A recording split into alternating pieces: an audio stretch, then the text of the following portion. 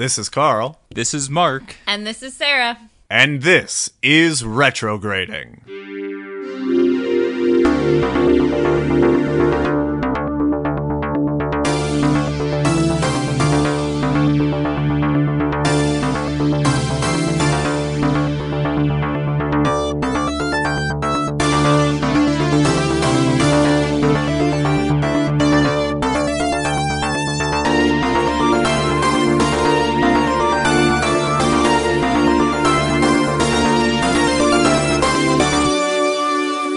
Yes, this is Retrograding, the show where three 90s kids give adult looks to our favorite childhood films.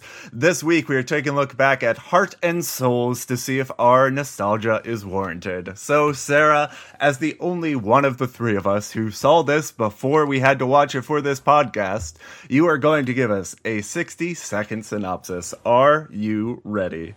Probably. Great. Love the confidence there. Yeah. All right. And in 3, 2, 1, go. On a late night in the late 50s, at the same time, a woman gives birth to a child and 4 people die in a bus accident. The 4 souls are attached to the young boy and act as his imaginary friends until them being his imaginary friends starts causing him problems with his family, at which point they disappear. Years later, when this Thomas, played by Robert Downey Jr., is now an adult, they find out that they were actually supposed to be using them to do their unfinished business. So, in the end, the one guy rights the wrong of stealing from a child, the other one faces his fear of public singing, another one finds out where her children have gone, and the last one helps Thomas to overcome his fear of relationships with other, and finally gets to go forward with his relationship with Elizabeth Shue, his girlfriend, and in the end, all 4 move forward, getting picked up by the bus driver that killed them in the first place, who has to drive bus life for eternity now, and everything happy. Everything happy. Everything happy. Yes, that's Sarah's version of happily ever after. Just everything happy, It was guys. 1 second, and so I couldn't finish happily ever after. Everything I just said happy. Everything happy. I really have to remember to put sound on for that, so our audience knows how badly we do. But yeah, that was all right. It was only over time, like 2 seconds, which is pretty good for us. Hey, according to my delay, I was fine.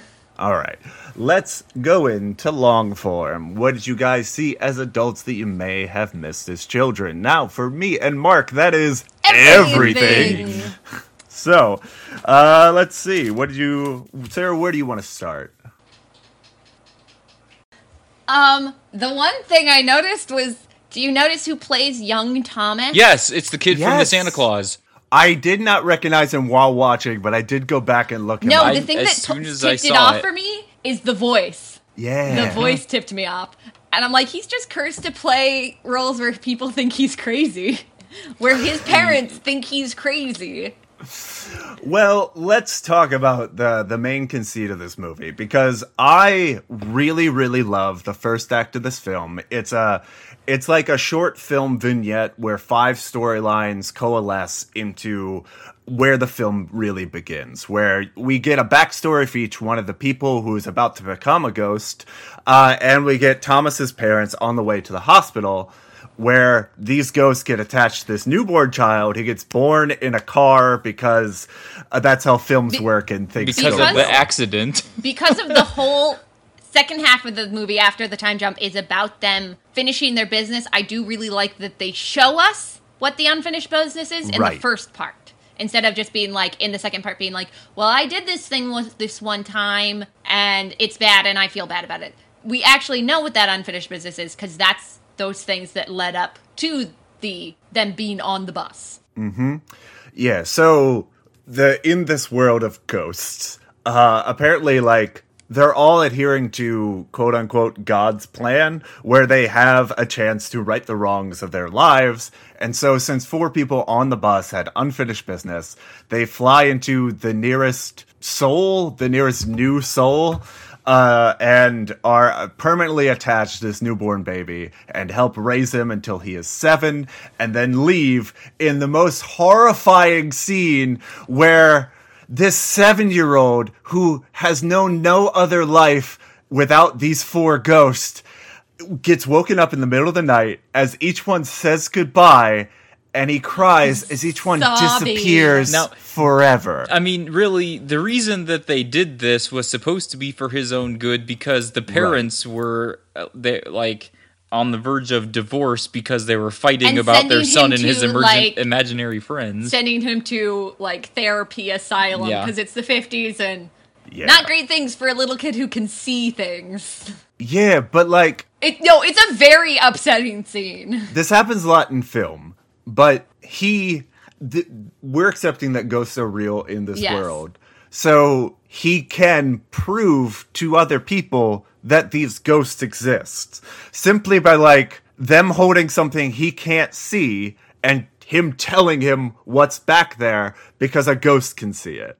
Like, there are ways to scientifically prove in this world that these ghosts are real, and they don't explore that. But people they are- just disappear. I mean, but that would ruin. Yeah, that Sure. defeats the ruin the purpose of conceit the of the movie. film. Fine. And all of this is based on the fact that the guy that was supposed to give them the orientation just never shows up, Yeah, so which is really funny. there is the basic setup where each of the ghosts are supposed to give an explanation of what they were supposed to be doing while on Earth before they go to heaven. That doesn't happen. It's like if in Beetlejuice, if they never got the handbook. Right. So, with everything, towards the end of the film, we learned that kind of everything is along the plan of what God set up. Like, there are no mistakes in this world where God controls everything. Was that just his plan overall? I That don't think these this ghosts is aren't really- supposed to get the explanation? This is not it is a God sort of thing, but this is definitely not a Judeo. This is a mashup of different things because they definitely Sure. are saying the soul is going to be a reborn, things like that. It seems like there's reincarnation. It does mention angels. The reason the bus driver comes to pick them up is because new people are being born and they need souls, so they're taking a soul from someone who died and putting it in a baby. Yes. So there's some idea of reincarnation. So there is no necessary thing of idea of there. It's never explained if this, whatever interpretation of God that they're using Right. is all-powerful, no mistakes God. I will say that the last ghost story, which we will get into in time, doesn't go as planned. RDJ has a conversation with the bus driver who says, well, no, that can't happen. She's here for a reason. There has to be something more than what you planned on. Like, the explanation as to it has to work because it can't not work. She's here for a reason. But he's just like middle management. He's probably just I know. never had a mess up before. But he does have whatever spiritual leader's ear in that he's able to do something for RDJ in The Last Ghost. I'm still confused. There's also dramatic what rain in that his- scene. Like, Oh, yeah. We will get because to the he's a rain. bus driver during his life.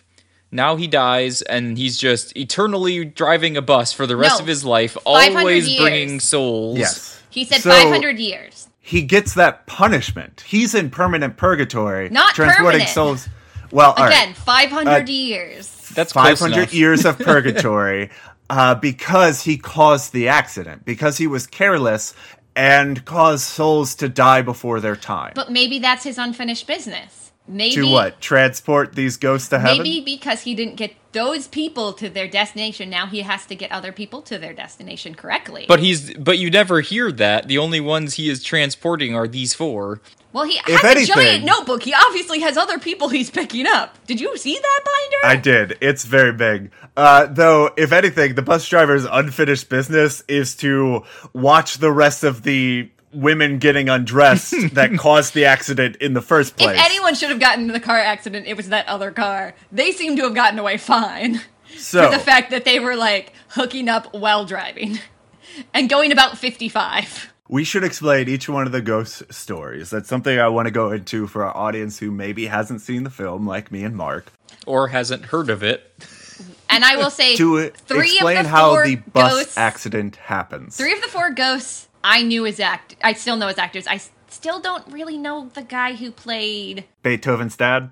Oh, is that Beethoven's dad? What, the opera singer? Yeah. I haven't seen Beethoven since I was like 7. And I knew he looked familiar, but I always have him confused with someone else that I can't remember his name right now. Father of the Good bride. story. Very specific. Father of the bride, isn't that Steve Martin? Yes. Steve Martin. Somehow I get their faces confused. I don't Well, know. Steve Martin does have a lot of faces. So, explaining to our audience how the bus accident happens, these four people are all on the bus in this great scene that we all explains their past. They all get on the bus either to prevent something from happening or get to their job away from their kids or, coming home after failing to perform. And they all get on the same bus. And the bus driver gets very distracted by this very pretty lady who is, getting frisky with this other driver next to them. And he keeps leaning over to see as much as he can see and misses a car pulling out in front of them, which makes him swerve into oncoming traffic. And then in the path of this father and mother who are on their way to the hospital because the mother's giving birth. So they swerve out of the way of that. They go off of a bridge uncontrollably, and the bus crashes. And then the ghosts come up, and they get attached to this newborn child, which is born in a car, even though this is an incredibly messy process that I'm glad this film didn't go into. Anyway, so that's the basic premise. Car accident, ghost going into baby. So later on, when the bus driver is coming back to pick them up and talking about how other people are being born and need souls, he's taking them individually because each newborn needs its own soul. For some reason, all four of them get attached to one baby at the same time at the beginning of this. Yeah, it's interesting in that it is a different type of setup for these ghosts. The ghosts adhere to rules, but it's not a rule set I've seen in any other film. Like traditionally, ghosts will get tied to the place that they died, or they'll get tied to a specific item that they had in life that another person gets, and they can reveal themselves to this person. This is an interesting setup where the baby can always see these ghosts. And if the baby goes too far away, the ghosts get dragged along with them. And so they are only corporeal in front of this guy, and they have like this radius of maybe 10 to 20 feet that they can get away from this living creature. Except for the one lady who turns out to actually see ghosts, but also be crazy. Yes, I need to know more about this lady. I was hoping that they would get more into her story as the movie went on, and she's there for like 20 seconds. All. I'm starting to look at my notes, and my second note, for some reason, is just creepy bus music. But I did remember what that was. It's whenever the bus comes, it has really creepy music. Yeah. The other thing that kind of bothered me in this film is this baby. When the ghosts leave, they don't leave. They're still there. They're just invisible to this child. Meaning, this child has gone from infancy to adulthood with four spirits watching him his entire life. They do mention that. Mm-hmm. Right. What? That's a little horrifying in that, like, imagine four people are watching you all the time. They can get far enough away to be in a different room, at least. Sure. Because they're on the roof at one point when he's in the room. So if they wanted to give him privacy, they can go at least a wall away. That is fair. And I assume Efri, what's her? Woodard and Kira Sedgwick would be like, men, we need to go somewhere else and give them their privacy. That's my Kira Sedgwick impression. Right. But, like, later in a scene, we see that, like, they're judging his love interests against all the other love interests he's had in his life. Like, presumably, everything that he has done, that he is perhaps shameful about, and his inner secrets that he keeps to himself and nobody else, these ghosts know about him. Because they've just been with him his entire life. Well, they he's don't kind sleep. of an awful person. They can just watch him forever. He is kind of an awful person at the beginning. Yes. At the beginning, middle. I mean, I don't know. All we see is him being very stern with someone about their use of company money, so... But he's kind of that 80s, 90s, like, jerk businessman archetype. You mean That's the exact Iron Man? phrase I was going to use. Well, that's not 80s, Mark. But yes, he is very much the cruel businessman who doesn't particularly believe in people. He just believes in money. This company's losing money, so the investors are backing out, making the whole company go bankrupt, which is a good business decision, but a bad moral decision. There's the assumption that he constantly dumps girlfriends as soon as they want to get serious. Right. We will mention this is played by young Robert Downey Jr. post Chaplin, but before he got arrested. So this is a very, very. This is the first like real high time of his career before the Renaissance. Right. Before the RDJ Renaissance. Yes, which I think Iron Man may have, well, maybe not started, but definitely like that's the where it comeback. Exploded. Yes, but it was the end of the 90s, I think, when he got arrested. The other thing I want to mention about this film is I like that it's an atypical rom-com, because it is a rom-com in the sense that he's a part of a relationship, it's coming to a point, certain events happen where the relationship goes on the rocks, and by the end, he has gotten back together and committed to this woman. But we don't see a lot of their relationship. In fact, there's a big scene where they're discussing him meeting her parents that we don't hear any of their conversation because we're listening to the ghost discuss the conversation as opposed to the actual words that they're saying. And I like that it doesn't go into the nitty-gritty of this relationship. We get it off screen, and we know the beats of that because we've seen rom-coms before. And so getting it in the background is great because we can focus on this new thing, which is these four, what's the Greek term? It's almost a Greek chorus that is commenting on what is happening. Chorus is the word.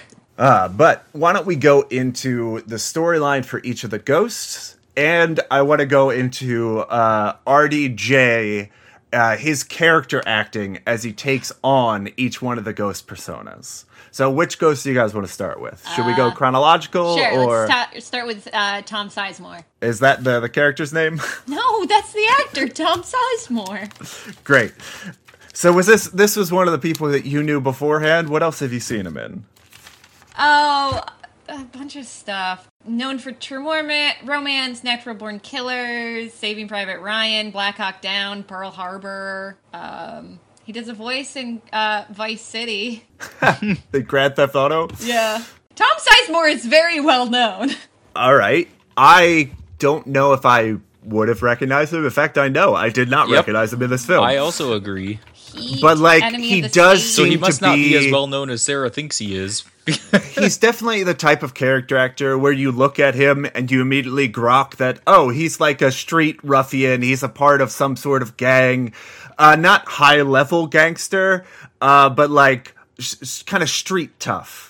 You can just look at him and know, oh, he'd fit perfectly in The Sopranos as one of the enforcers or whatever. Normally he has shorter hair. Okay. Maybe that's why I didn't recognize him. It's not why I didn't recognize him. All right. But he is playing Milo Peck, a typical street ruffian. So you see him at the beginning of the movie where he is sneaking through a house trying to steal something, and then you realize that it's his own employer that he's stealing from, who appears to be some kind of mafia high-level gangster guy, and he's stealing something back because he's saying we shouldn't have taken this from its original owner, and I need to give it back to them. And the mafia guy gets mad and starts swinging at him with a fireplace poker, and so he jumps out the window and jumps off the roof to another house.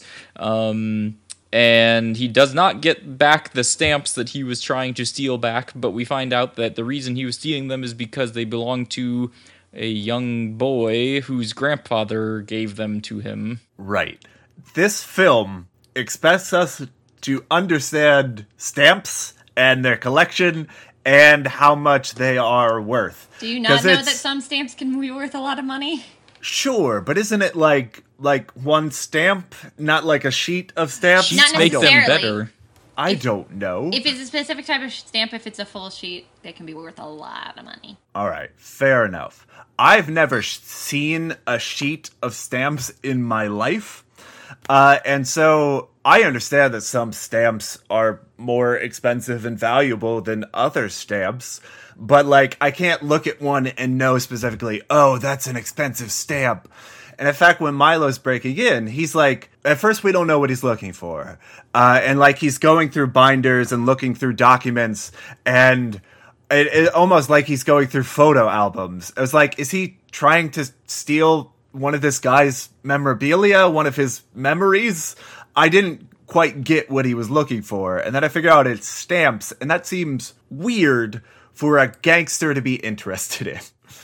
But we do learn later, his unfinished business is that stealing from a child is the worst thing he ever did. And it's the only thing he's ever felt guilty about. And he tried his best to get the stamps back for this child who really valued them. And then he died. Well, and I think the important thing was he was going to go straight and be a good person after this, and he was never able to because he died. So now he's just bad forever. Well, at least that was his explanation of it. But like, given how he interacts with Thomas, it doesn't seem like he changed much.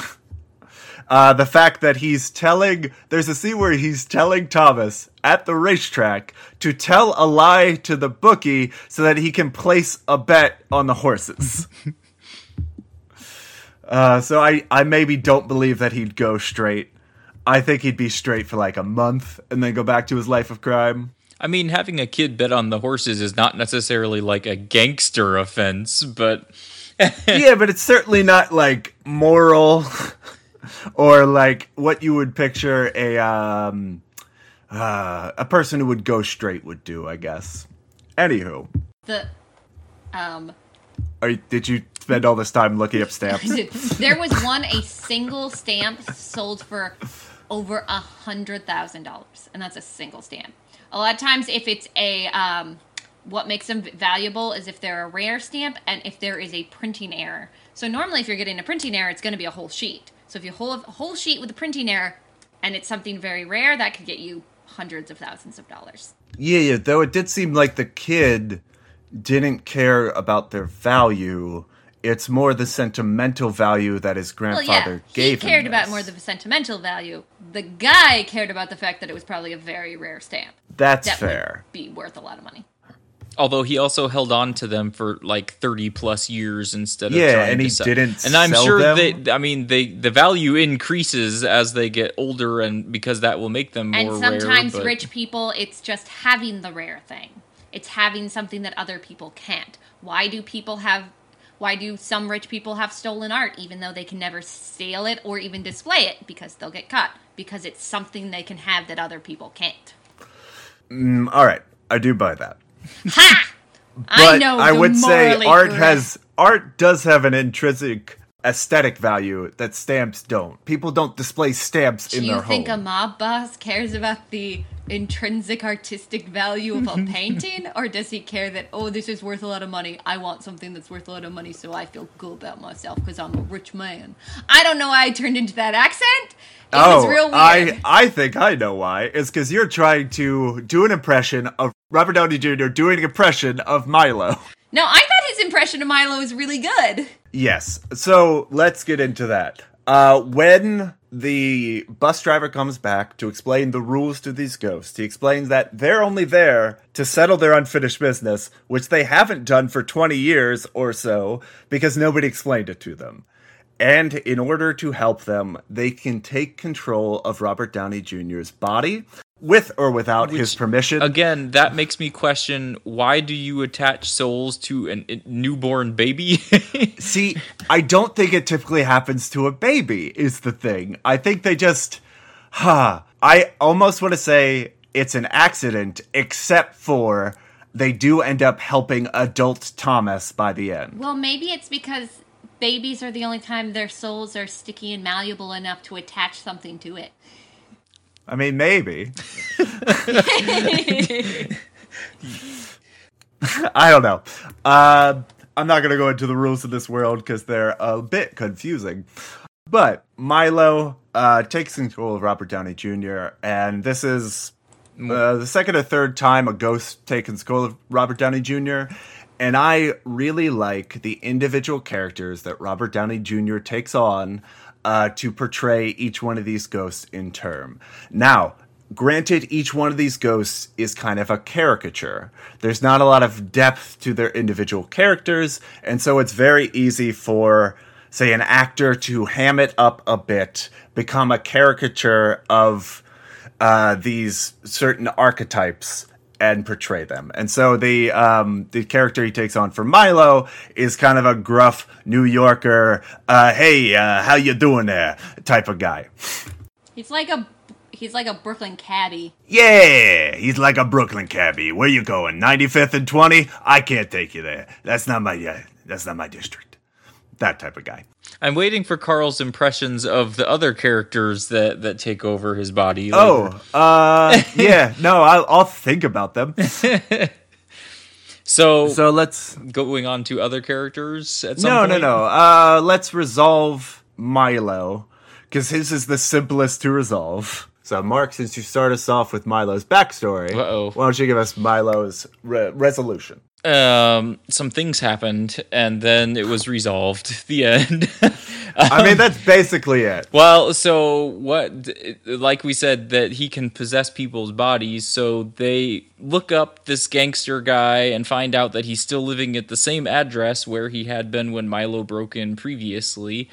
But this time he could break in because he's a ghost, but he can't do anything about it, so he has to possess Thomas's body and have him break in. And of course, all the other ghosts are reminding him, now you realize if you get caught, Thomas goes to jail. And so he's like, oh, I'm a professional. Nothing will happen.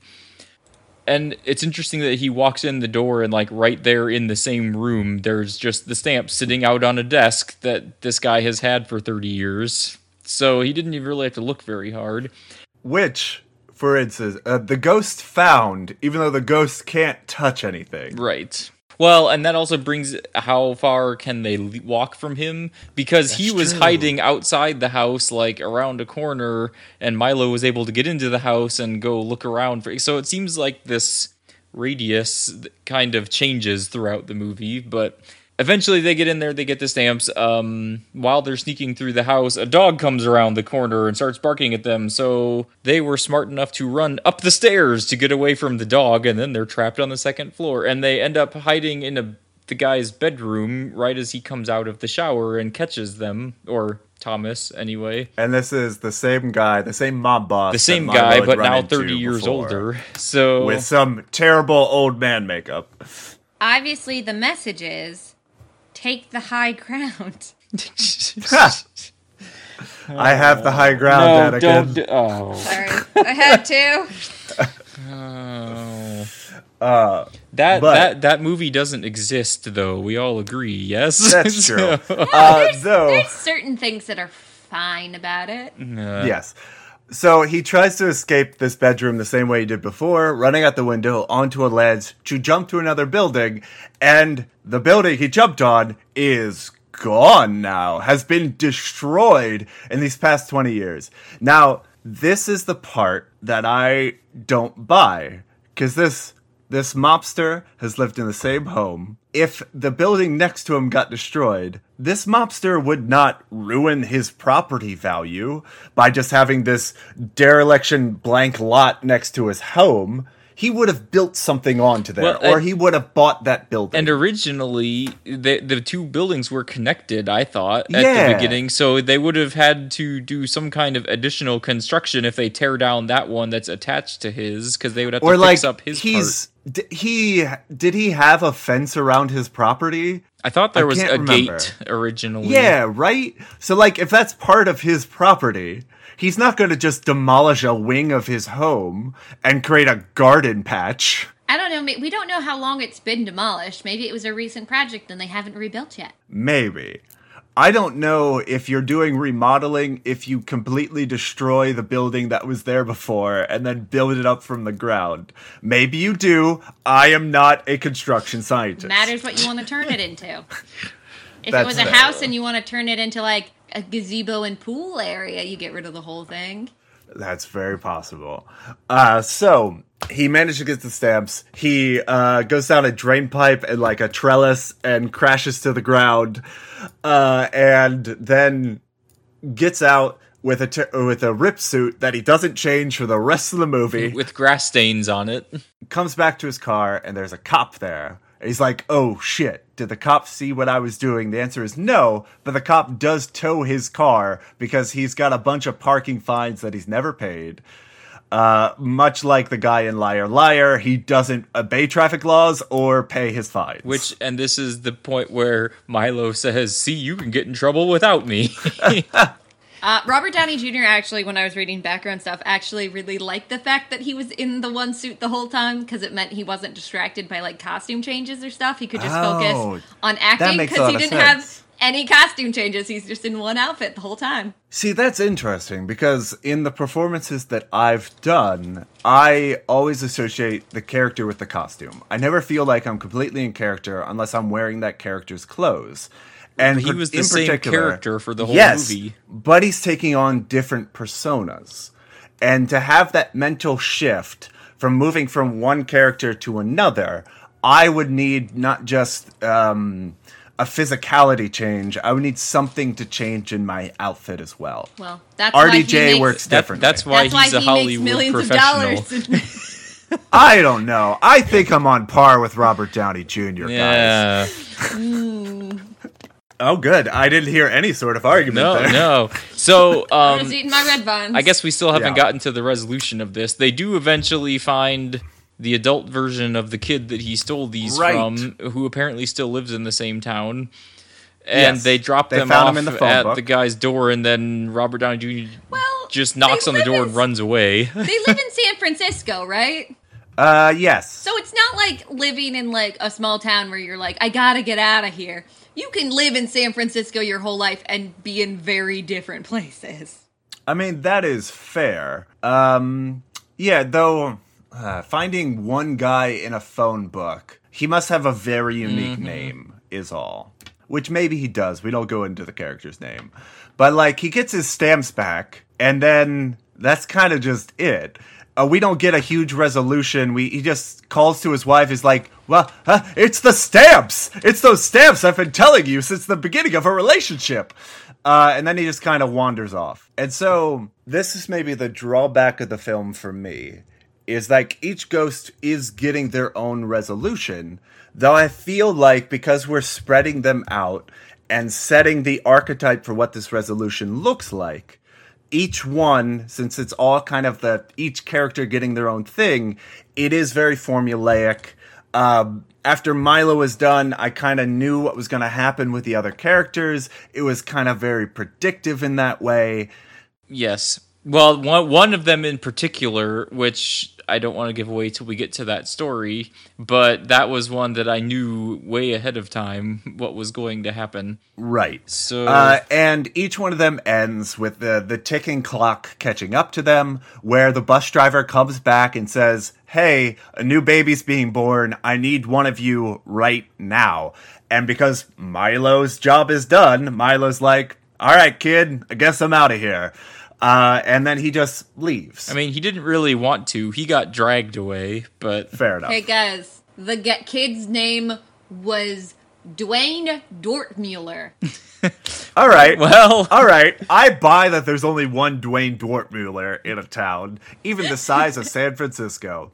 That is good character naming. One in plot that it hole is very filled. unique. But with each character getting pulled away in succession, I think that's another drawback of this film for me, because in that quartet of ghosts, we get a lot of different personality types, and I think they play off each other very well. Milo is a bit out there, a bit crass, and that's juxtaposed against like the opera singer who's trying to be a higher class than he is, and we've got the women. One's a small town girl making it in the big city. Living in a lonely world. Yes. And the other is a poverty-stricken African-American woman who's trying to get by and provide for her kids. And all of those different archetypes playing against each other really works. Like these actors, when they're together, they're kind of arguing, but they kind of get that they're all there together and they have nowhere else to be. And so this is kind of their... together? It's kind of like we get that this is a family unit, And then each one of them in succession starts leaving the family unit, and we kind of lose that camaraderie. We lose these characters playing off of each other. And so, I mean, it is a good emotional pull. Yeah, in that I kind of like it because these it people. adds to the tension. Right. But I think we lose something in the character work with each, like, that group getting smaller and smaller. But I guess to me that is the point of the thing, because now not that Thomas has had them his whole life because they disappeared when he was, but when they have some clips of him as a younger child, that was his life, was hanging out with these people, and now this is showing him giving up all of his past things one at a time in order to move on with his life. And be able to say goodbye to them, because he says at the very end, he's talking to Elizabeth Shue, who I don't remember her character's name. She's just Elizabeth Shue. That he was afraid of losing people because he lost them so abruptly the first time. And this is him getting them to say goodbye to them in a better way. That's fair. I guess it was less emotionally impactful on me. Because we had that scene of the dramatic leaving of all four of them when he's a young child. Maybe your emotions are just wrong. Well, I think that's a very high emotional moment where a young child is forced to say goodbye to these four people that have been in his life the entire time. Did you lose your imaginary friends in a very traumatic way as a child? We can get into that. And then... Because it seems like this is a little personal for you right now. Oh, it definitely is personal. And I will get into that by the end of the movie. But because it is such a high emotional moment at the end of the first act. So sorry. And then slowly... This time I really do have to take a moment because it is my mom. I'm just going to keep going. You just keep going. And that these emotional notes are so spread out for the end of the film, it is less impactful. So it's just, it hit me really hard at the beginning, and then it's got a lot smaller hits as the film goes on, and because of that big hit in the beginning, these small hits aren't as impactful. I guess, I mean, I know what you're saying. I didn't feel ever, for each one of them, when they get their story resolved, there's kind of this big musical flourish, and it's like, you kind of get... And it's the same thing. You get that little bit of oh, look, they got their thing figured out and it's happy and whatever. But then immediately afterwards, they're taken away, which kind of is like, it's going to happen after the first one. And you kind of expected it even before then, because the bus driver comes and tells them he's going to take them away. And then they talk him into letting them stay for a while longer so they can resolve their stuff. So he's coming back. And after that, he's coming back after each one. So it's kind of like I guess I don't mind that as much, because when I know what the formula is, I just now I know what to expect, and it's kind of just, now I can just kind of enjoy each story as they go instead of not knowing what's coming. So the resolution for each character also gets smaller and smaller, because we start off with Milo, who we get this big protracted scene where he's breaking into a house and going off in a bus, and then we're going into the opera singer, which we'll go into, and that's smaller, and then we go into the African American woman catching up with her kids, and that's a lot smaller, and then the other waitress girl gets it's the end of the movie, so she gets a slightly bigger scene, but it's also a lot different in that it doesn't quite get resolved. Yeah. And so because each character isn't getting like a bigger and bigger part of the movie, it gets more and more condensed as we go on. It's less impactful for me because of that as well. The other characters' names are Harrison, Penny, and Julia. All right. So we covered Milo, the street tough ruffian. Let's go into Harrison Winslow, a.k.a. Beethoven's dad. So I'll start us off here, explaining who this character is to our audience. All we get from him in the very beginning is that he is at an audition, trying out for this, I guess, opera. Something. I guess opera. You know what? They have a piano player there to play accompany us with the audition, and I swear, just from the 10 seconds of little intro that they play, of I think I know this song, but I have no idea what it is. I didn't recognize it. It sounds familiar to me, but I don't know what it was. Well, that guy playing the piano is the composer of the film. Oh, really? Also, That's great. if we're talking about cameos, We will get to that probably in Harrison's resolution, won't we? no, this one is in Julia's nightclub. Oh, all right. I thought you were well- talking about the musician that comes later and is a really big part Oh of no, Harrison's that resolution. one isn't hidden. That's just literally. Okay, it's not. You didn't say it was a him and cameo. You said it was a cameo. Well, I'll talk about that when we get to Julia. Yeah. Now, are you talking about the comedian who's doing basically a what's his name? He's doing Bob Newhart. Bob Newhart's phone gag on stage. Yes, and he is supposed to be And Bob then he Newhart. yells at them for standing up in front of him while Well, he's he is talking. doing Bob Newhart. That character is Bob Newhart, and Right. he's played by Bob Newhart's son, Oh, being that's Bob great. Newhart. Yeah, because I recognize the telephone bit. Yes. Because that is classic Bob Newhart, and so many comedians tried to copy that and do that kind of thing. And him just hearing half of a conversation is, I love those Bob Newhart But the bits. point is, they got his son to do it. And that is wonderful. Yes. That's a really nice touch. I didn't even know that. I did So- because I look up trivia before we do this. Yes. So Harrison Winslow is trying out for an operatic choir, and is insisting that everyone goes before him because he needs more time to practice. And then he's the final audition. He's he gets like up on me. stage, and the guy is playing the piano, starts vamping, and he goes to sing, and he just can't. And he tries again, and he just can't. And eventually, he excuses himself because he can't perform in front of people, and he gets very nervous. And Again, like me, but with less crying. never tries, and then goes to the bus station, Goes to the death hops bus. on the bus, and dies. And so, the way that his story gets resolved, Revolve. it turns around, is he... I mean, that's still another. I mean, it'd be better if he does sang turn that song. around, so Yes. Is actually they're trying to resolve, it's not Penny. Yes. Who is... Yes. Yeah, they're going to find Penny's kids. yes, Because they've talked to the cat I lady thought already. Penny was the waitress. no, No, Julia's the Oh, waitress.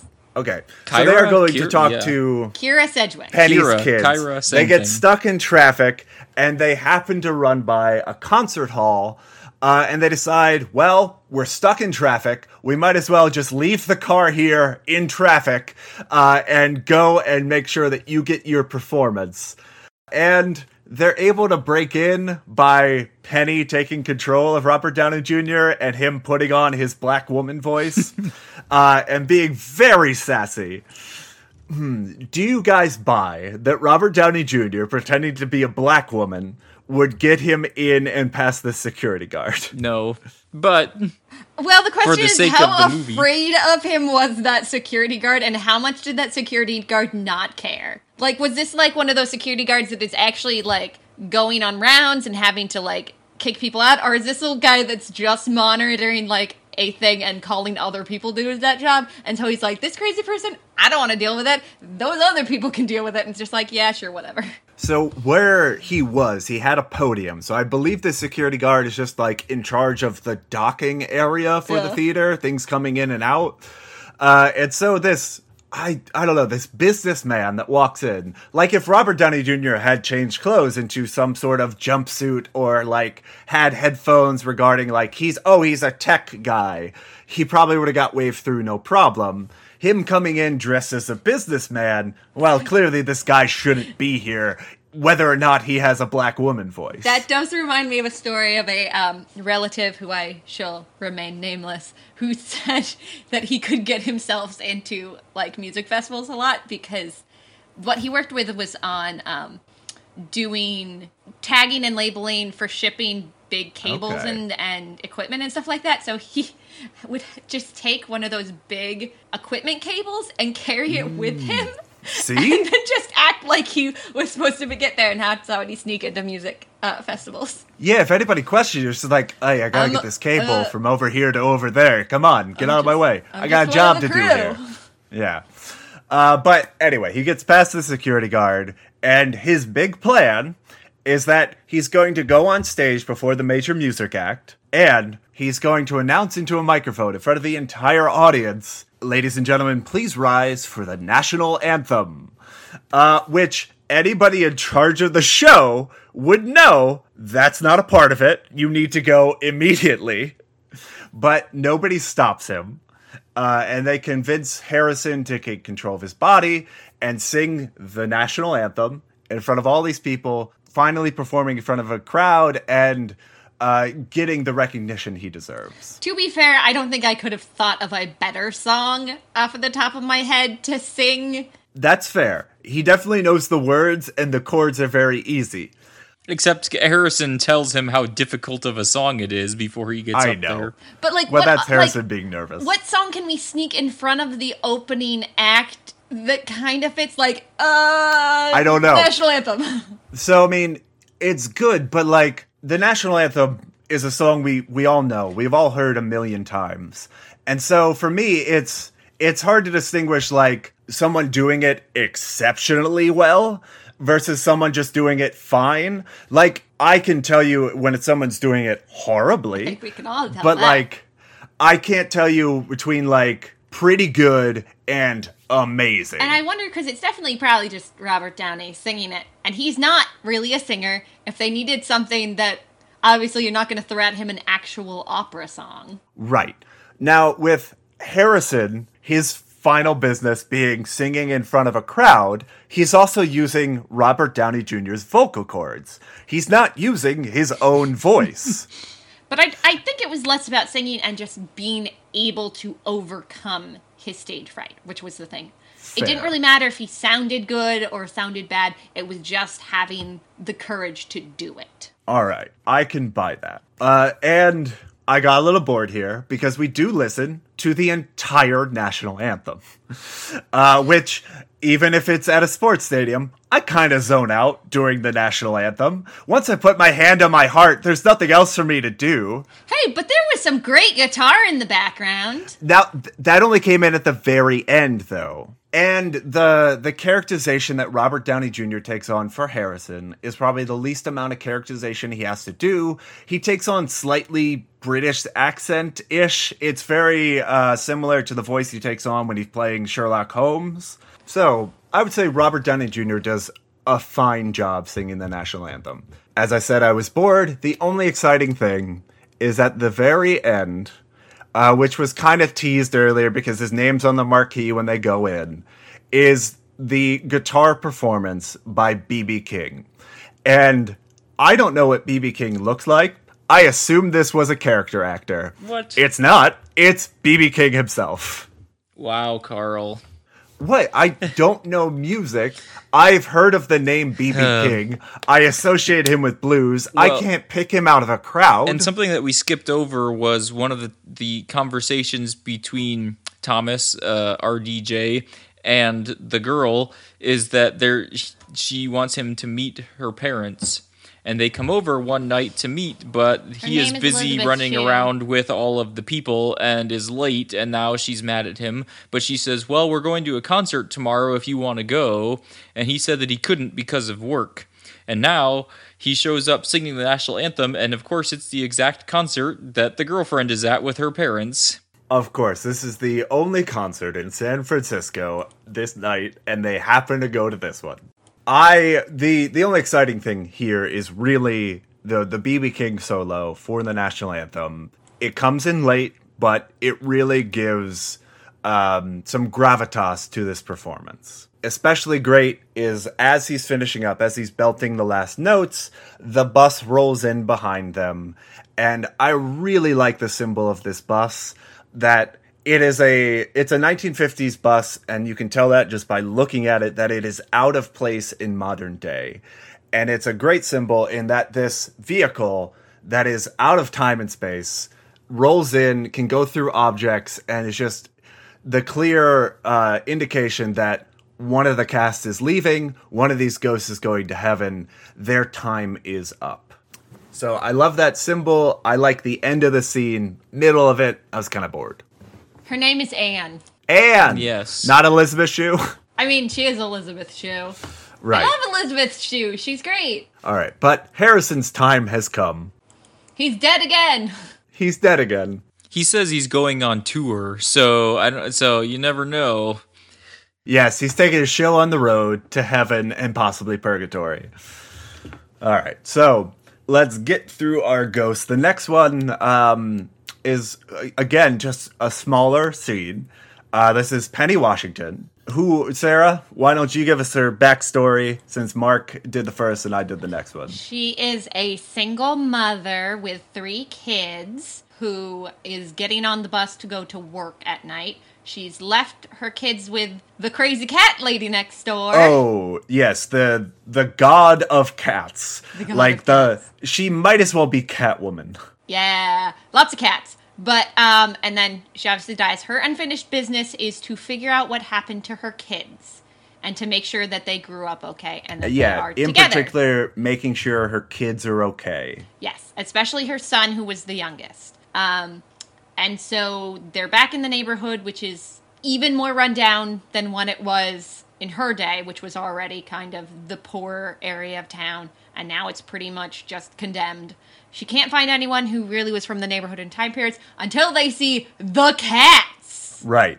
Like, cats are still flocking to this woman as if she is made of catnip. Yeah, they just see the cats, like, streaming through this fence and up to this apartment, and it's just like, can she still be alive?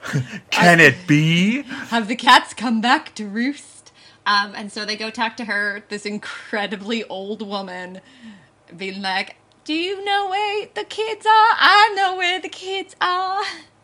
In her old lady voice, was that another where they just added old age makeup to this woman? I think so. And she's I think just they doing had like to an have. old lady voice. Yeah, Because it is and very you get much the sense. I'm an old lady. You get the sense that she is slightly senile. Yeah. Because, like, they keep having to prompt her, like, Yeah. oh, do you remember the children? Oh, right, the children. children. I remember some children. Some of my children are cats. Let me tell you about my cats. There's Mr. Mephistofeles. Never, well, never was there ever a cat so clever as magical Mr. Mephistofeles. Oh, right, the children. Oh, I right, remember the children. Anyway, so she tells them that she knows where the girls went and that they were adopted by some people in Sacramento. So they're like, okay, road trip, we're going to Sacramento, which is when they get stuck in the traffic jam and they do the whole Harrison's side plot. Anyway, and then after that, they get caught up with that cop again. Uh-huh. RDJ gets arrested a lot in this movie. By the same cop. Yeah.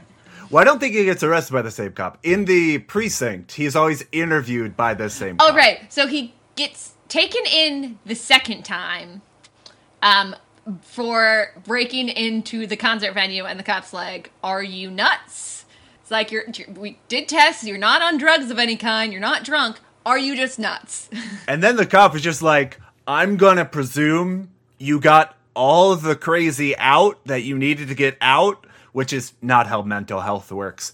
But he's just like, I'm going to presume you got it out of your system, and I'm going to let you go. Well, I assume it matters what kind of crazy. If we're talking about, like, real mental health issues, that's not how it works. If we're talking about having some sort of midlife crisis, it might be how that works. Maybe. Like, my understanding of mental health, my experience with it, is like tension builds and builds and builds and builds, and then you have an outburst, and then you're okay for a bit, and then it builds and builds and builds and builds, and you have another outburst, and it's just that cycle again and again and again. But he presumes, well, you got it out of your system, it's fine, go be a person in the world. Where are we now? So RDJ gets right. his car back. And then he gets in a car wreck, and it's the cop again! And, particular, the cop is in a car with his wife and child, who have come to pick him up, I guess. Because it's not even a cop car, it's like a station wagon or something. Yeah. And the bus shows up, and RDJ is, like, being a crazy person. Yeah, he's like, no, it's not time yet. We have to resolve Penny's past. And he's trying to do that thing where he's, like, very quietly talking to the ghost, and the cop's like, yeah, I already know that you're, like, crazy talking to yourself. This isn't helping. That you're now talking quietly into your hand. That doesn't fix anything. Yeah, the way that he hides it from the cop is like, he gives his back to the cop and then like puts a hand over his mouth and just like I'm totally not talking. No. I need more time. No, you don't do that to hide that you're talking. You do that to hide what you're saying, not that you're not talking at all. A better way to do this is maybe him talking a bit loudly in sentences that can apply to both situations.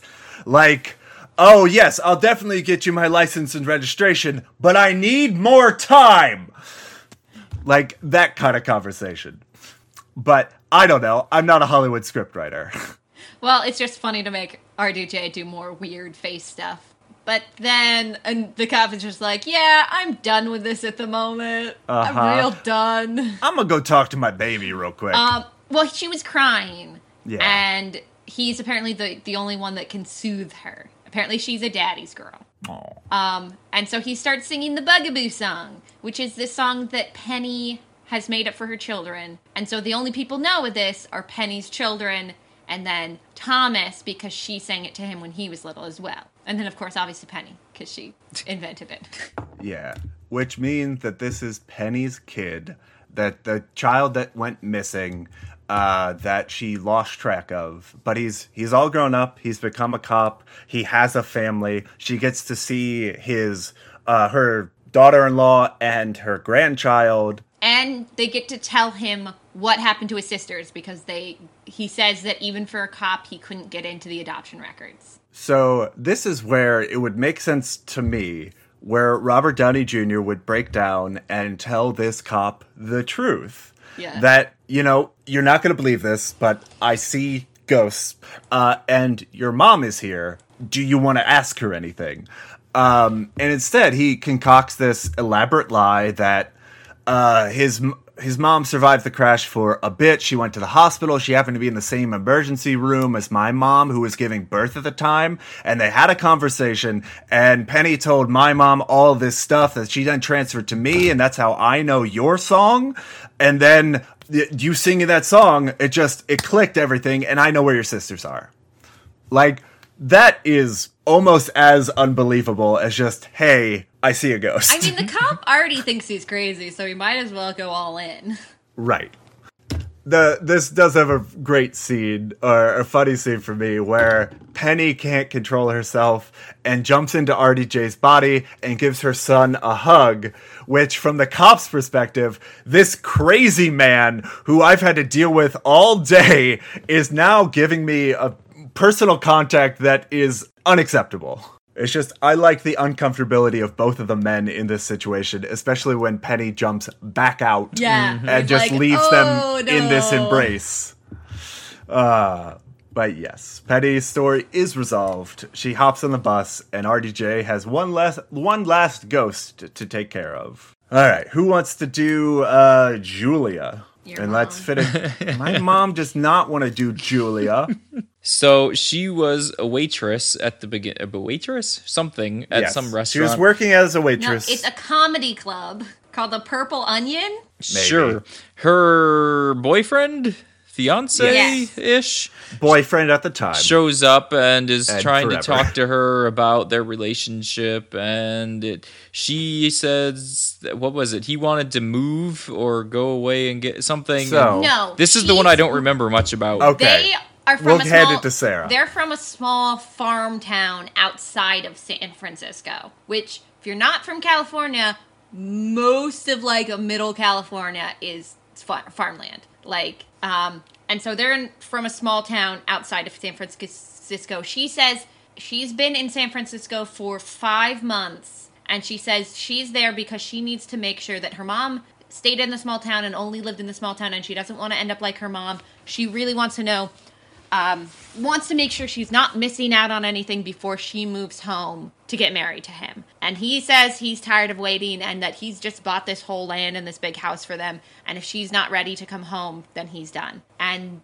she realizes about 5 minutes too late that, oh no, I kind of didn't say what I wanted to say. And he's going to break up with me if I don't correct this. And so she takes off from work, gets on the bus to go track him down. And like, this this one, all of the backstories are pretty great. This one, I completely get emotionally that, like, she wanted to leave a small town. She wanted to experience the world. And this guy is so settled in that small town. He just bought this huge plot of land. He's ready to settle down, and she's not. But he is the love of her life. Yeah. And so, like, she needs to make sure that the relationship is secure. In that conversation, she didn't communicate well that it wasn't him that she was unsure of. Right. It's just she's not sure about the town or settling down. She wants to live as a rolling stone for a bit. And it definitely does make it seem in that thing, like when they're having that argument, that it does make it seem like, oh, well, I don't know if I want to marry you, which is how he's taking it. And it does come across as that, which he realizes after he leaves. And she's like, oh, no, I did not say things correctly. I need to go clear this up, which she gets on the bus, and obviously the bus crashes. So she wants to give him a message that she was coming to see him, to clear things up, and to be with him before she died, because obviously he didn't know that. So, to resolve this, she takes control of RDJ's body and writes out a note in her own handwriting that RDJ is going to deliver to the farm and tell the guy, hey, he's going to make up another backstory like, my mom got this note at the hospital and we didn't know how to find you until now, but it's important that you read this note from the 1950s because this woman really wanted to give it to you. And he arrives at the house and is disappointed to learn that the guy doesn't live there anymore. He sold the farm about 7 years ago, meaning that Julia had time to take control of RDJ and fix this, but because she didn't get the rules, she didn't get the chance to do that. Also, he's dead. Yeah, I was getting to that. But yes, he moved away, and the guy who owns the house now learned that he died some time ago. There is kind of a subtext or implication that he was found in the apartment, maybe suggesting that he committed suicide because he lost the love of his life. Well, it said that he wasn't doing well before then, and the farm was run down, meaning, like, maybe he didn't have the greatest life and he was pining away and sad, which is kind of depressing. Right. Because she said something about, oh, I don't want to mess things up if he has a wife and kids now. No, it turns out he was sick and the farm was dying. Yeah. Right. So I wanted this to get resolved in that this guy has lived, well, not 20 years, maybe 13 years. He lived 13 years depressed and broken and then has been dead for the past 7 years. And there's no way to resolve this because he's dead. And it's particularly depressing that Julia could have resolved things in heaven if she had ever gotten there, but she's been stuck on Earth unaware that she has this other opportunity to resolve things. And so she's been wasting time on Earth instead of being with him, which is what she's wanted this entire time. I was very curious how they were going to resolve this love story between Julia and her boyfriend, who she's always wanted to be with, and it turns out they just don't. RDJ has a talk with the bus driver, asking for more and more time so that she can figure out what she needs to do on Earth. The bus driver's like, well, no, the time is the time. She's here for a reason. There's no mistakes here. And I gotta take her. I can stall, but I gotta take her. And this is where we get kind of a disappointing reveal for me, where Julia has personal realization that she's there to help RDJ instead of helping herself, which can't be her unfinished business because she didn't die knowing RDJ. But I think it's more not necessarily him specifically. I think it's more because even if she had resolved that and given that, it wouldn't be a happy satisfaction because if he had been alive, yeah, okay, this person still loved me when she died, but they can't be together. There's no way for them to be together. I like more that it's about helping someone else to not make the same mistakes. And maybe it wouldn't have been RDJ. Maybe it's just coming to terms with what her mistakes were was more the resolution than any actual need to do something physical. It was more something emotional she had to do. And she had to use RDJ to do that. Is seeing his situation and seeing that it was kind of a little bit of a mirror of her situation and to make that realization. And so it's not necessarily, I mean, she says it's you, but I think it's really more that she's seen that and coming to terms with letting someone else be able to have that happiness when she was fighting against it. So I buy your argument. And that's definitely the explanation the film is going with. So for me, it breaks the film in that we set up these rules. Ghosts are allowed to stay if they have unfinished business. They get attached to another soul. They can take control of the soul to finish their business and then go on to heaven. And the other 3 ghosts in the party get to do that. And she doesn't. And so for her being the final ghost, it's like, yes, they have to change things because it's the final resolution. There has to be some sort of change so that it's unpredictable. But it does kind of break that rule set. And it's not completely in line with the stuff we set up in the first and second act.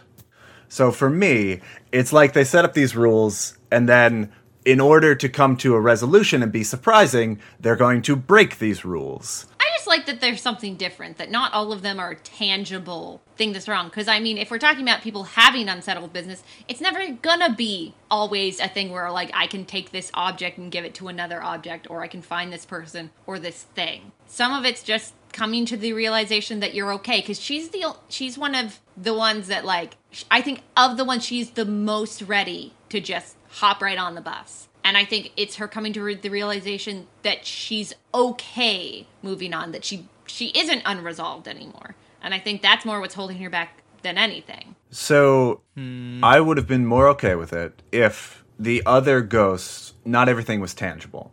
If they introduced the first one as something tangible, and then this one's more of an emotional thing, and then they kept doing variations on that. Well, to be fair, Harrison's isn't really tangible either. It's fear. His was fear. What's holding him back. That's fair. Though it is, they do give him a performance. He needed a performance, and he gets one. Yeah, and what she gets is a lecture to give to RDJ to stop being an idiot. And I suppose she gets a hug at the end. Yeah, she's the only one that gets to physically contact her. Yeah, because the driver's just like, God, come on, please. He's tearing up a little. They made the bus driver sad, and he's been a real jerk the whole time. That's true. Though, in this scene, I have a note here that it is the second worst rain scene I have seen in cinematic history. Did you not like the dramatic ghost rain? It just came out of nowhere, and then it went away again. That's because the ghost was sad. Because they get upset that she can't talk to the guy she's here to talk to because he's died 7 years ago, and suddenly there's a downpour. Do you not believe in ghost rain? I don't. That's the thing. And so he talks to the bus driver in the rain, just like, hey, man, what are we even doing here?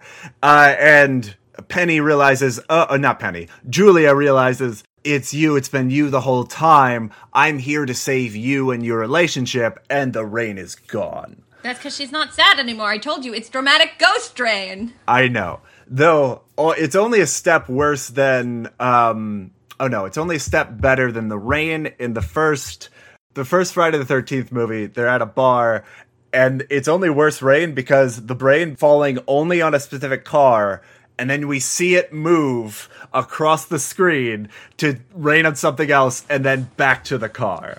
This is only one step better, where a torrential downpour happens, and then it's gone in 3 seconds. Now I have to go watch that movie again, because I don't remember that at all. I think it's great because I want to know that if I'm a ghost, I can make it dramatically rain when I'm sad. Well, wouldn't it be raining for most of Thomas's life then? She doesn't seem super, super sad. She just seems kind of annoyed most of the time. And really angry at Tom Sizemore. So wrapping this film up for our audience, Jenny tells Thomas, don't make the same mistake I did.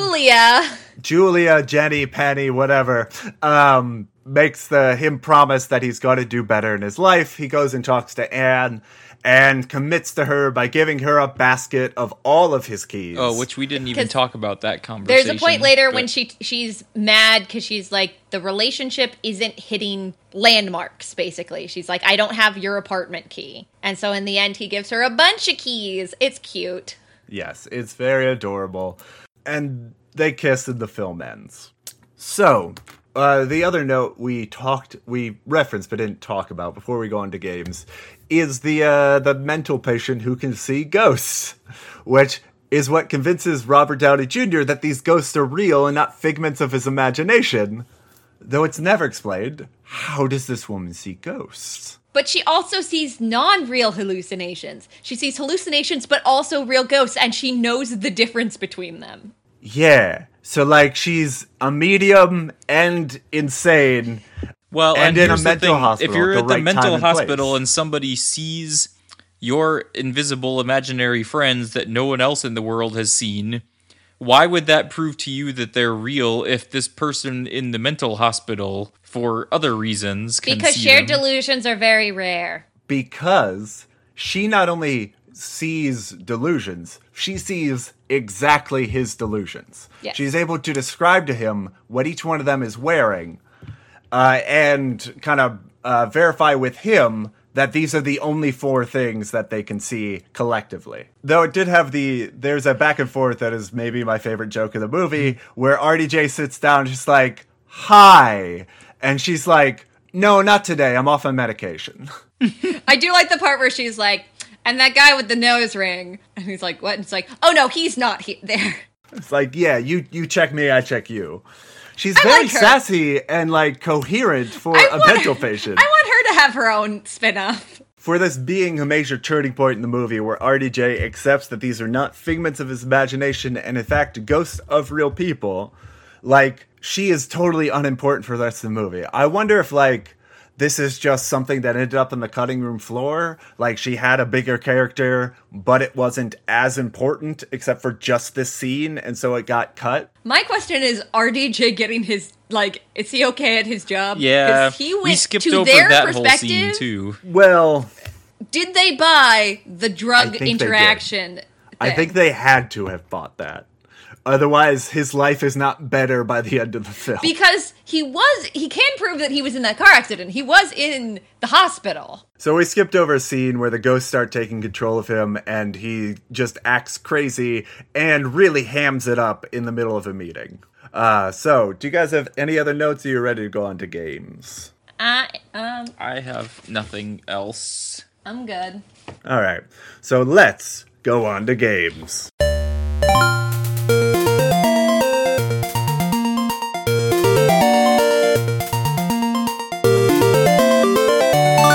Our first game is the pitch game, a game where we take 2 or 3 properties and shove them in the form "it's this meets this" to describe this film. So, Mark, you are going to start us off.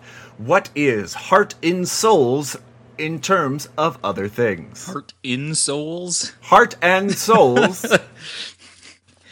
I noticed you said 2 or 3 things, so I assume one of yours is going to have 3 things on it. Oh no, it's just that I've used 3 in the past. Oh, yeah, so have I.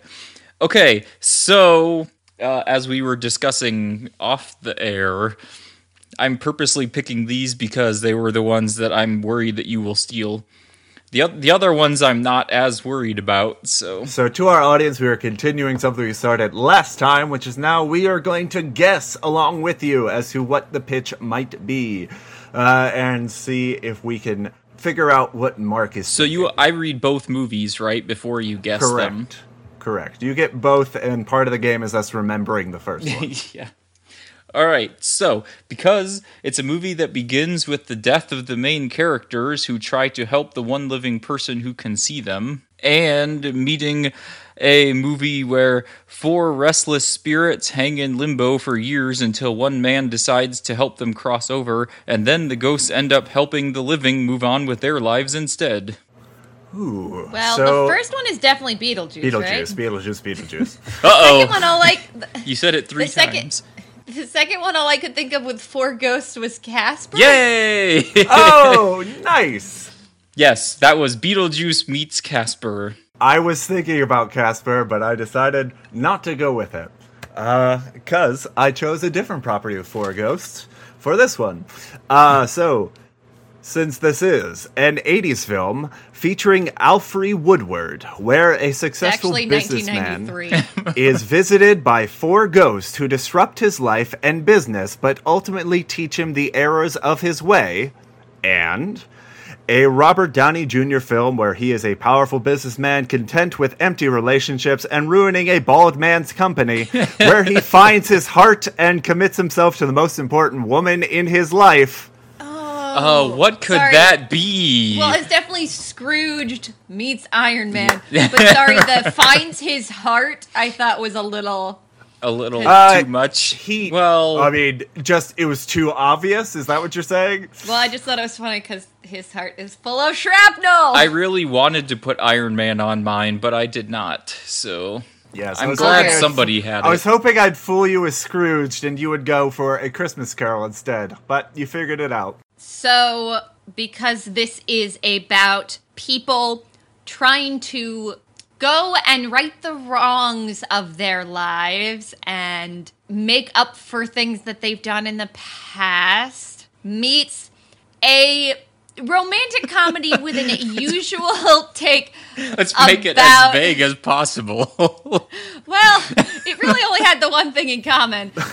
Meets a romantic comedy with an unusual premise about the afterlife and things you have to accomplish before you are reincarnated. Well, the first one could be any movie. It's not a movie. I'll tell you that it's not a movie. Oh, it's not a movie. It's weird rules about the afterlife. I mean, this is a movie you might not have seen. Maybe it sounds not. like it. All right, I don't know it offhand. I'm not going to waste time trying to come up with something. Know. And the first one is a TV show. Bring it on. What you got? It is My Name is Earl. Well, I've never watched that show, so... Well, the whole thing is about him going through the list of people he's wronged and making up for it. Your through line was redemption. Yes. Okay. That's what I said. Meets defending your life. I have not never seen heard of your that. Life. Not familiar with that. Albert Brooks and Meryl Streep. Mel Brooks. Hey. Not Mel Brooks. Mel Blanc, you say? So, is your next one Albert going to be Brooks. the TV show because a guy found the woman of his life that it will be Right. How I Met Your It's Mother? going to be, since this is a romantic comedy where the couple gets together at the end, meets. It was about people fixing regrets. I think that goes with My Name is Earl. Sure. It also goes with Shawshank Redemption. I've never seen Shawshank Redemption. What? I thought Oh, that was it's about digging- redemption. It's got that right in the name, Sam. I thought it was about digging a hole in a wall.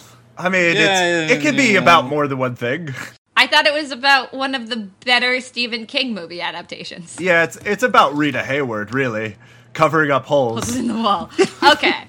I promise my next one is 2 movies. Sure. Mark, go ahead. Now I want to make mine more vague. I was trying to be almost specific, but not really. So Mine now, were vague on purpose. It's not like we're keeping score. I would say Sarah's first one was a bit too vague, but whatever. I wasn't trying to be vague on purpose. I'm just bad at describing. All right, Mark, so go ahead. this is a movie where only one living person can see the ghosts of dead people living with him, but he decides to help them find peace. I got it. Meets a movie where one person can see dead people who want his help. Now, one of these is The Sixth Sense, and I think the other one is The Sixth Sense. Well, you're correct about one of them. But which? And I really wanted to mix these two up, but they were the only two I could put together after all is the it other like ones. Ghost World meets The Sixth Sense? Is it that one where what's his name from The Office is trying Ghost to help? World. Is that the one with Greg Kinnear?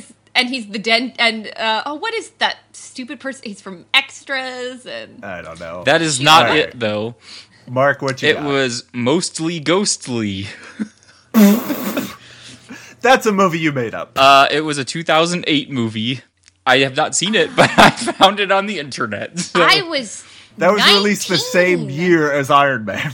That meets The Sixth Sense, yes. Okay. So I wanted to keep those split up 19. because their connection was so much the exact same thing, but I had them added with other ones, so... So I would have had another pitch game, except for the connection I was making was just going to be a repeat with different movies. I could use the same description and just interchange the films. Okay, you want to go, Carl? Yes, I was just taking a drink of water.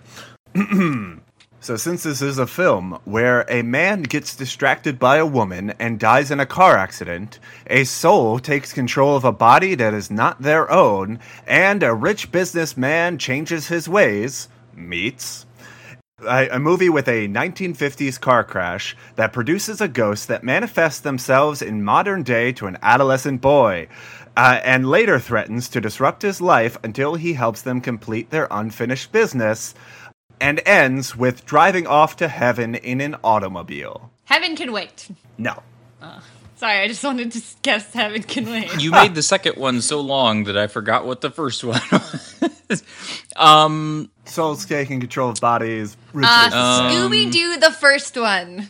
Scooby-Doo, the first one is not correct. Hey, they do take control of other people's bodies in that That one. is good. I was looking for a lot of those. So, it may not be a film you saw. The first one is called Down to Earth. It was a Chris Rock vehicle. No, wait! Is that... Just a second. I Yep. have to look this up. Okay. Well, I'm waiting for Sarah. I got it. She told me to wait. Sorry. I think the Just a second one is Chitty Chitty Bang Bang because they ride it off in a vehicle. Though I think it is a film that Sarah may have seen. No! Flubber. Remember I said Heaven Can Wait? Yes. Were you thinking of Down to Earth? No! Okay. Down to Earth is based on the stage play Heaven Can Wait, which the 1978 movie is also based on. Gotcha. All right. So in me guessing Heaven Can Wait, I was guessing this. It still fits. I'll give you half points that we're not keeping track of. Where the points don't But it matter. is. Because I'm it like, is- no, it definitely is the same movie. I'm so confused. It is. So it was Down to Earth meets Susie Q. Oh, I forgot about that. Was a Disney Channel original one with It the pink sure Power was. Ranger in with it. the pink Power Ranger who we were talking about earlier. Yes, we were. Her boyfriend. I have drives never off seen the this movie. Bridge. She plays a ghost She does. who's got to help her grandfather find the deed And, to save her town or whatever. She like or she whatever. died right before the big dance or something because Uh-huh. she's in that dress. A very cute dress. I know. Anyway, Sarah, go ahead. Okay, so this is a movie where Robert Downey Jr. takes on different persona and speaks with weird voice. Oh. Meets a movie Oh. where Right? I got it. Yep. meets a movie where one person can see ghosts and must help tell his loved ones of their intentions and let his love be known to them. I think I got And that one also, too. a music number is a very important scene in Uh-huh. that movie. Oh, my darling. Yes. All right. So, Tropic Thunder Yep. meets Ghost. Yep. Yes. Yeah. All right. I good. almost mentioned what we were just talking, that I was surprised no one had mentioned Ghost yet, but I had to wait till Sarah talked before I said that. And I knew somebody would. The woman in the insane asylum kind of reminded me of Whoopi Goldberg a little in that. Yeah, I could see that. I definitely would not have come up with Tropic Thunder My- as a match for this. All Although I saw was my when third he was one That doing- is great, like Robert Downey Jr. ham acting for sure. When he was doing some of the physical comedy being some of the other things, and I'm like, this was just like his reel for doing Tropic Thunder. He's just like, look what I've done before. I'm fine. Look, I can put on a black voice. well, my third one gets out there a little bit too. All right, so- let's do it. This is a franchise based on weird and supernatural occurrences. In specific, one particular story focusing on the inability to move on until you have completed the one most important task in life that you weren't allowed to do. Meets a movie where, through a series of events, one person starts to find himself by removing each of his invisible friends one at a time. Identity. Hey! Yeah, Identity was what I was going to go with for the second one Yep. for sure.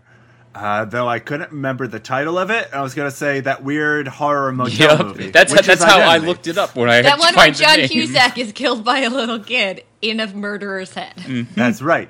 The first one, I can't remember, and I don't have a guess for. It Something about was having to finish the something Twilight on. Zone, because there's the one episode right. with Ed Wynn where he's a salesman and has to make a big sale before he right. can die. Oh. I love to laugh. That's not in that That's show. him, but not in that movie.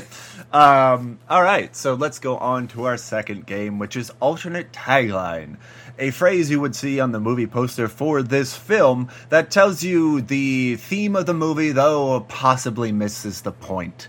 So, Mark, you're going to start us off. What do you have? What would go in the movie poster for Heart and Souls? So, I will say I'm not really particularly happy with either of these, but Oh no, mine are not great either. when you're a spirit, no one can hear you scream. It's true they do scream a lot in this But movie. but specifically, one person can hear them scream. No, well, Not at the beginning. not at first. Fair. Not till they start singing. That's fair. All right, so here we go. Heart and Souls. Ask not for who the bus rolls; it rolls for thee. I hate it. Yep, you're welcome.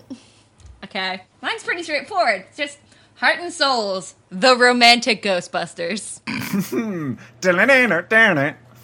All right. He must learn to be more flexible to help his friends in limbo. I don't like it, but I'm applauding how bad it is. Yep, exactly. All right. So this was something I considered using for the lesson. It's just like the theme I got from this film was heart and souls. Maybe don't abandon children that depend on you. Hey, are we gonna read the real ones, by the way? We can. Some of them are not bad, but I will pull them up. Sarah, go ahead. Heart and Souls, never trust a bus driver. Ha. All right.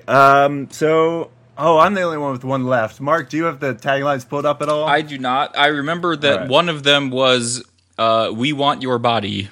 I think. Yeah, that was the worst one. Yep. I'm surprised you remembered that one and not any of the It's because actually it was good ones. short and easy to Yeah. remember.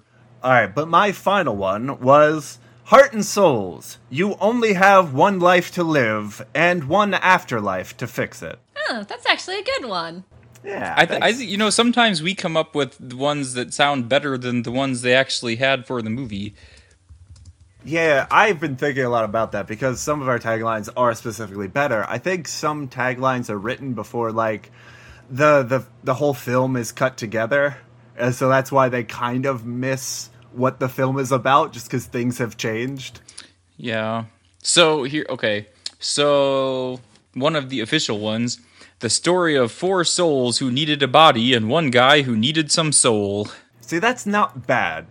The other one is from the actual thing was Heart and Souls, a comedy about 2 hearts, 4 souls, and second chances. Like, that's pretty good. It's cute. Yeah. So, I mean, I'm surprised because taglines are historically terrible for the movies we did. The ones for this movie are actually pretty good. Yeah. Like, I feel like some don't of our hate it. better ones are on par with this. Mine are Anyway. never good. Oh, yeah. I wasn't counting you. So, let's move on to the TV guide game. Don't make me yell at you about flamingos again. All right. Flamingos. A description of the plot of the film you would find in a TV guide or Netflix description that accurately describes the plot, though perhaps misses the point. So, Mark, you're going to start us off once again. Give us, what is the plot of Heart and Souls? I wrote this before Sarah corrected me, but I'm going to read it the way I wrote it. After dying at the wheel, a bus driver is condemned to ferry souls to the afterlife for all eternity. Ha! It is wrong. I have a very similar one, though I think it's more accurate. Anyway, so Great. mine is 4 people who never manage to get their own lives together, emotionally damage a young boy, and then threaten to ruin his adult life in order to selfishly fix their own problems. Meanwhile, a government employee screws up his job so badly he is sentenced to do it for an eternity. Still, only 500 years. Yes, but that can seem like an eternity. It is not eternity as a whole. Periods of time can seem like an eternity. That's All right. Go ahead. Eternity is correct. A man is tormented by lost souls into doing their bidding. Ooh, that does sound like a weird Ouija board film. Yeah. But is it wrong? No, it's very good. Oh, yes. A psychological thriller chronicling one man's battle with schizophrenia as he deals with each of his personalities one at a time until he is finally at peace. Now, did you write this for the movie Identity? I wrote the guide before I remembered, hey, there's a movie about that, so I put that into the pitch game as well. Pretty good. All right, my last one. A woman who died without reconciling with the love of her life never gets the chance to resolve this mistake, even though all of her friends get to fix their own issues.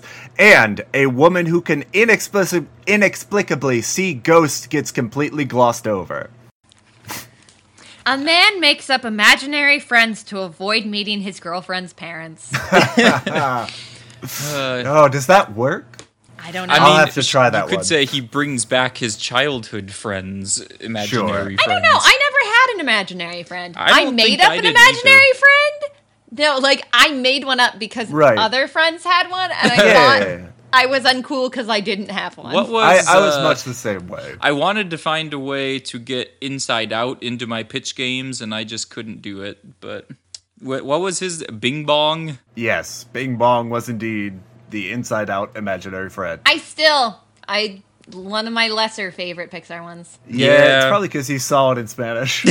Was it Spanish? Well, we Only also the only saw signs. like half of the movies. So. Only Yeah, the signs true. are in Spanish, and I always That's feel true. bad because I feel like I should like that one more because it I is very know. representative of my life. Yeah. I moved the same distance at the same age, and I was just like, don't care.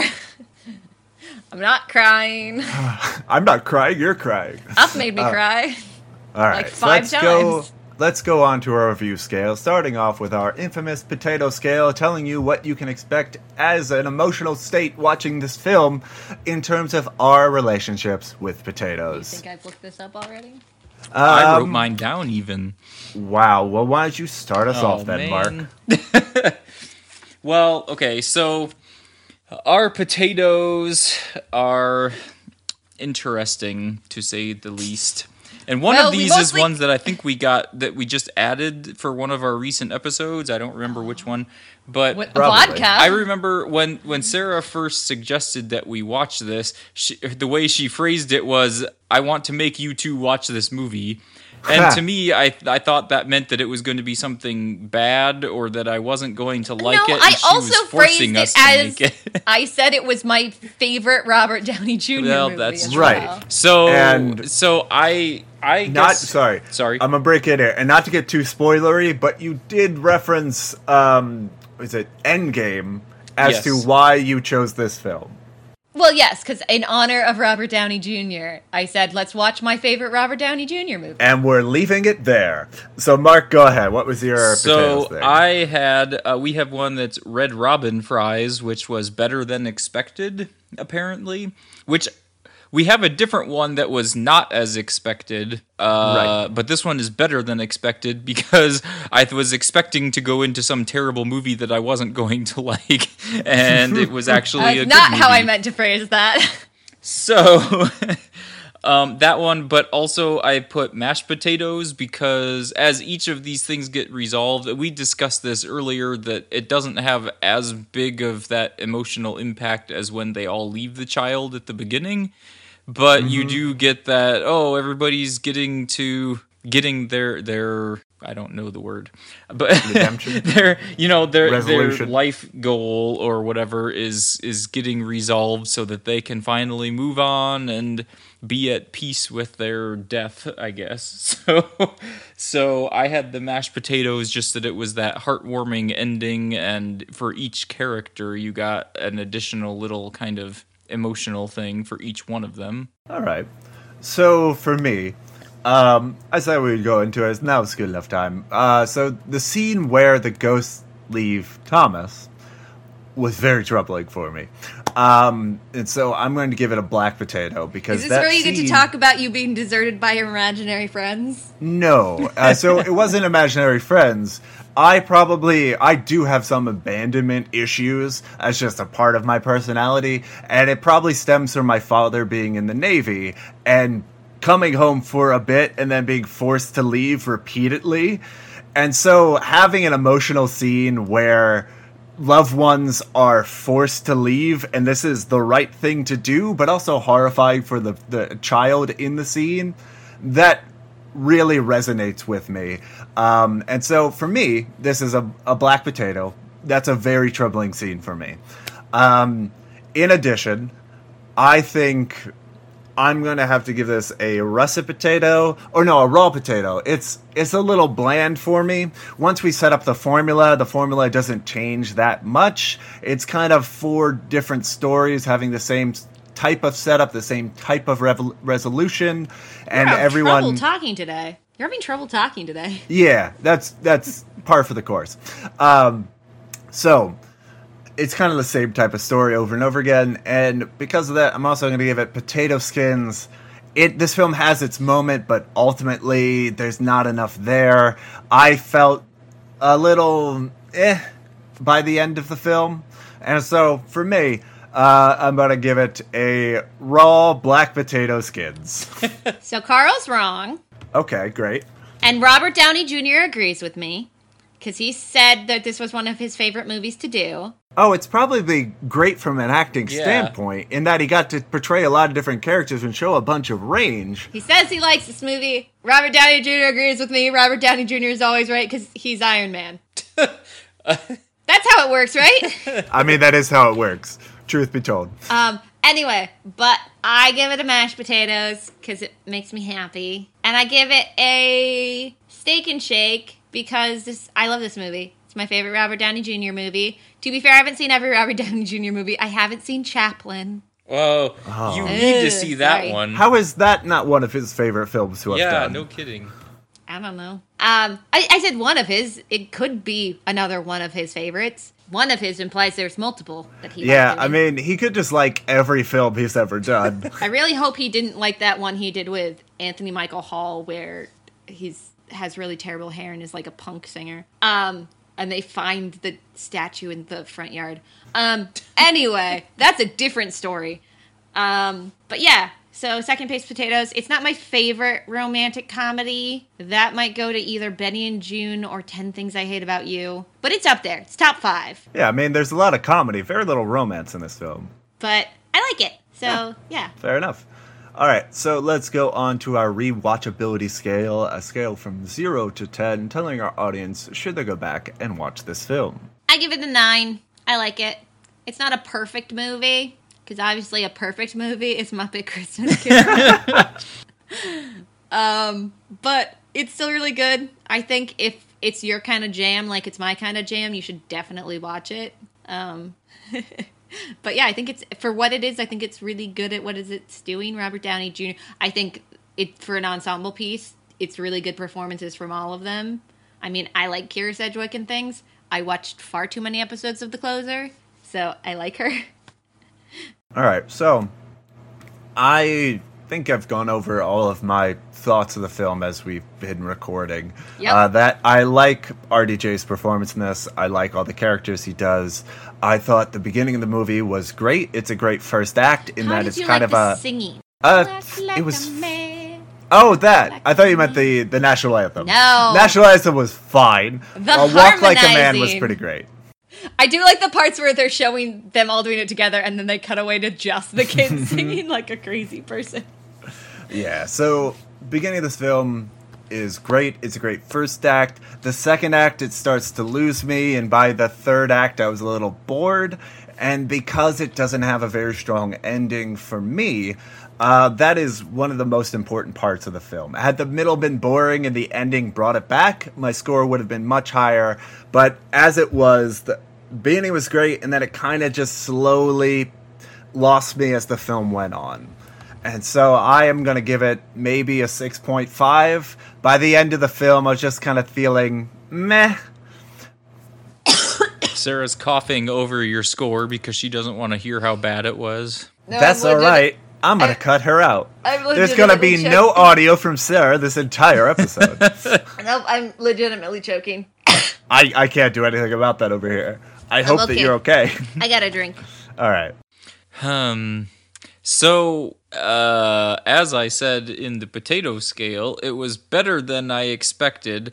I Romantic comedies are probably not something I would go to on my own. Like, if I have a choice of 3 different movies and rom-com was one of them, it would probably be the first one that I would take off the list and then pick between the other 2. But since I'm forced to watch it, I mean, I do enjoy them when I see them. I just think that they're not always, they would not be my first pick. But having said that, I do enjoy this one, and the acting was all very well done, as we have discussed. So, I guess it has some of its plot holes that we talked about, but I don't see it as... I didn't get as bored through the center of it, I guess, as Carl does. So the gooey middle. Yes. The gooey center of this middle. The caramel filling. The caramel filling. The Tootsie Roll center. Now I want a chocolate. Of course you do. So, anyway...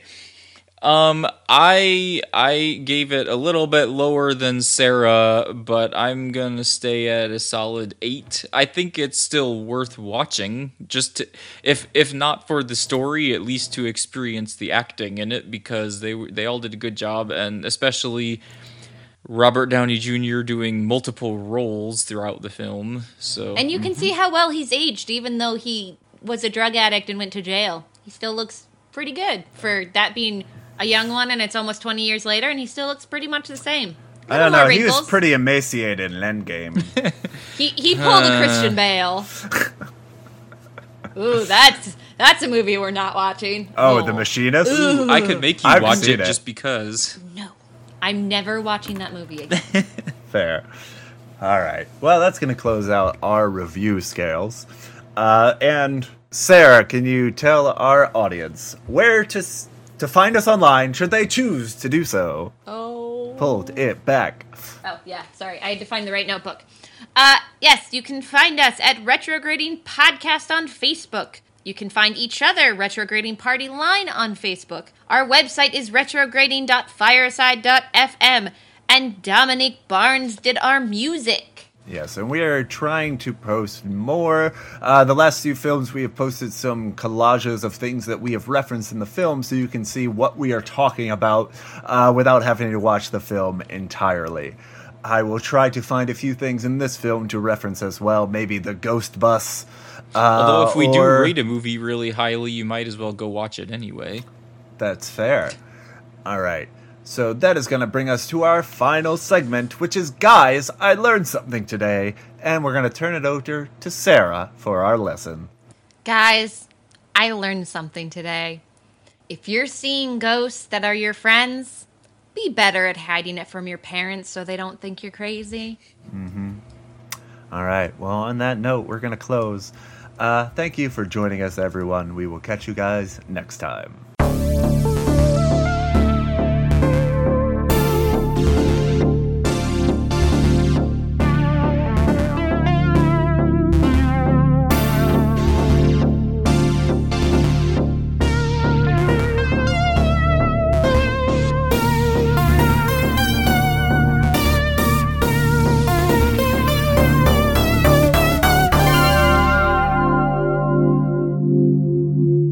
Let's bring it in.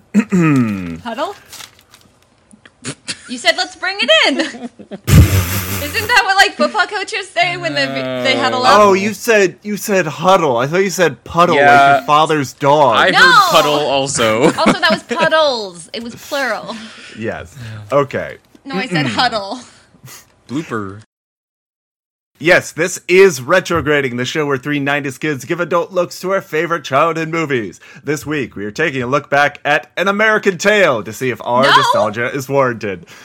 Did Sarah, Carl watch the wrong movie? Sarah, I know. Oh, that would have been That was a joke, and it went off real great. Give me a heart attack. It would have been really great if we had both watched the wrong movie. No, here's the real intro. Well, he couldn't have. He gave us the movie. I know. Four Spirits, watching him his entire life. Is a ghost calling, Sarah? I don't know. I don't recognize this number. It's a cell phone. It's a ghost! Just a second. In a late night in the late 50s, I can't... Stop it! I can't see that! Wait, restart! Just talk. All right, I'll restart it. Sorry, my recording was in front of the thing, and all I see is the side of a cell phone. Not the actual right. number. Okay, let's right, try hold this on. again. Let me. I gotta figure out how to. Okay, We're getting lots of fine. blooper reels in the first 5 minutes of this. Oh yeah, it's real great for my recording and Well, the editing first one was your process. fault. It was not. You had it in front of the window. No, she's talking about the American Oh. Tail. Yeah, I may just leave that in because it's funny. Anyway, and in 3, 2, 1, go. 4 people who nope, we're starting that over. Does anyone have a lesson? I never write these anymore. Maybe you should do that sometime. Maybe. The lesson is, hey kids, if you're seeing ghosts, be better at hiding it from your parents. Great, you're going to deliver our lesson. But first, and Harrison's a little... he does a fine job. Oh, that's weird. What? Is it weird that you've gotten 4 calls? Sorry, I've got 3 jobs. If you count this one. So you've got a job that I'm going to give you. Where, before we record again, I would very much enjoy you figuring out No, that phone. I put it on mute and it still rang, so I don't know Then- how to figure it out. I don't know, look up the user guide or whatever. I don't know. It Right, has right, right, a lot right, of right, buttons. right, right. Or, here's an idea. Could you move it to a different room? No, because I think that would reset everything. Reset how? You just plug a phone line. You what? And You into the plug wall. you plug a phone line in. But I don't know if unplugging it is going to, like, I'd have to reset the time and probably reset my Oh. all of my recording stuff. All right. Anyway, But if you could figure it out beforehand, before we It's record not my next, fault. I have a family that lives with Contact me, and you your two parents, people are lazy please. losers who have no friends besides and actually me. have cell phone reception. Oh no, I just have a phone that I could turn on mute. Well, that's because you people just have cell phones, because the only So- people that call you are... It's fine. I thought we Lazy were talking millennials. about a movie It's at some fine. point. No, We are I have a talking- life with people that call me, and you guys just look at flamingos. That's only me. Yeah, I was gonna say. Sorry, it was the only thing I could think of. I lost train of thought halfway through that insult. All right, so back to Robert Downey I'll Jr.'s try to performance. insult you better next time. Perfect. I'll work on it.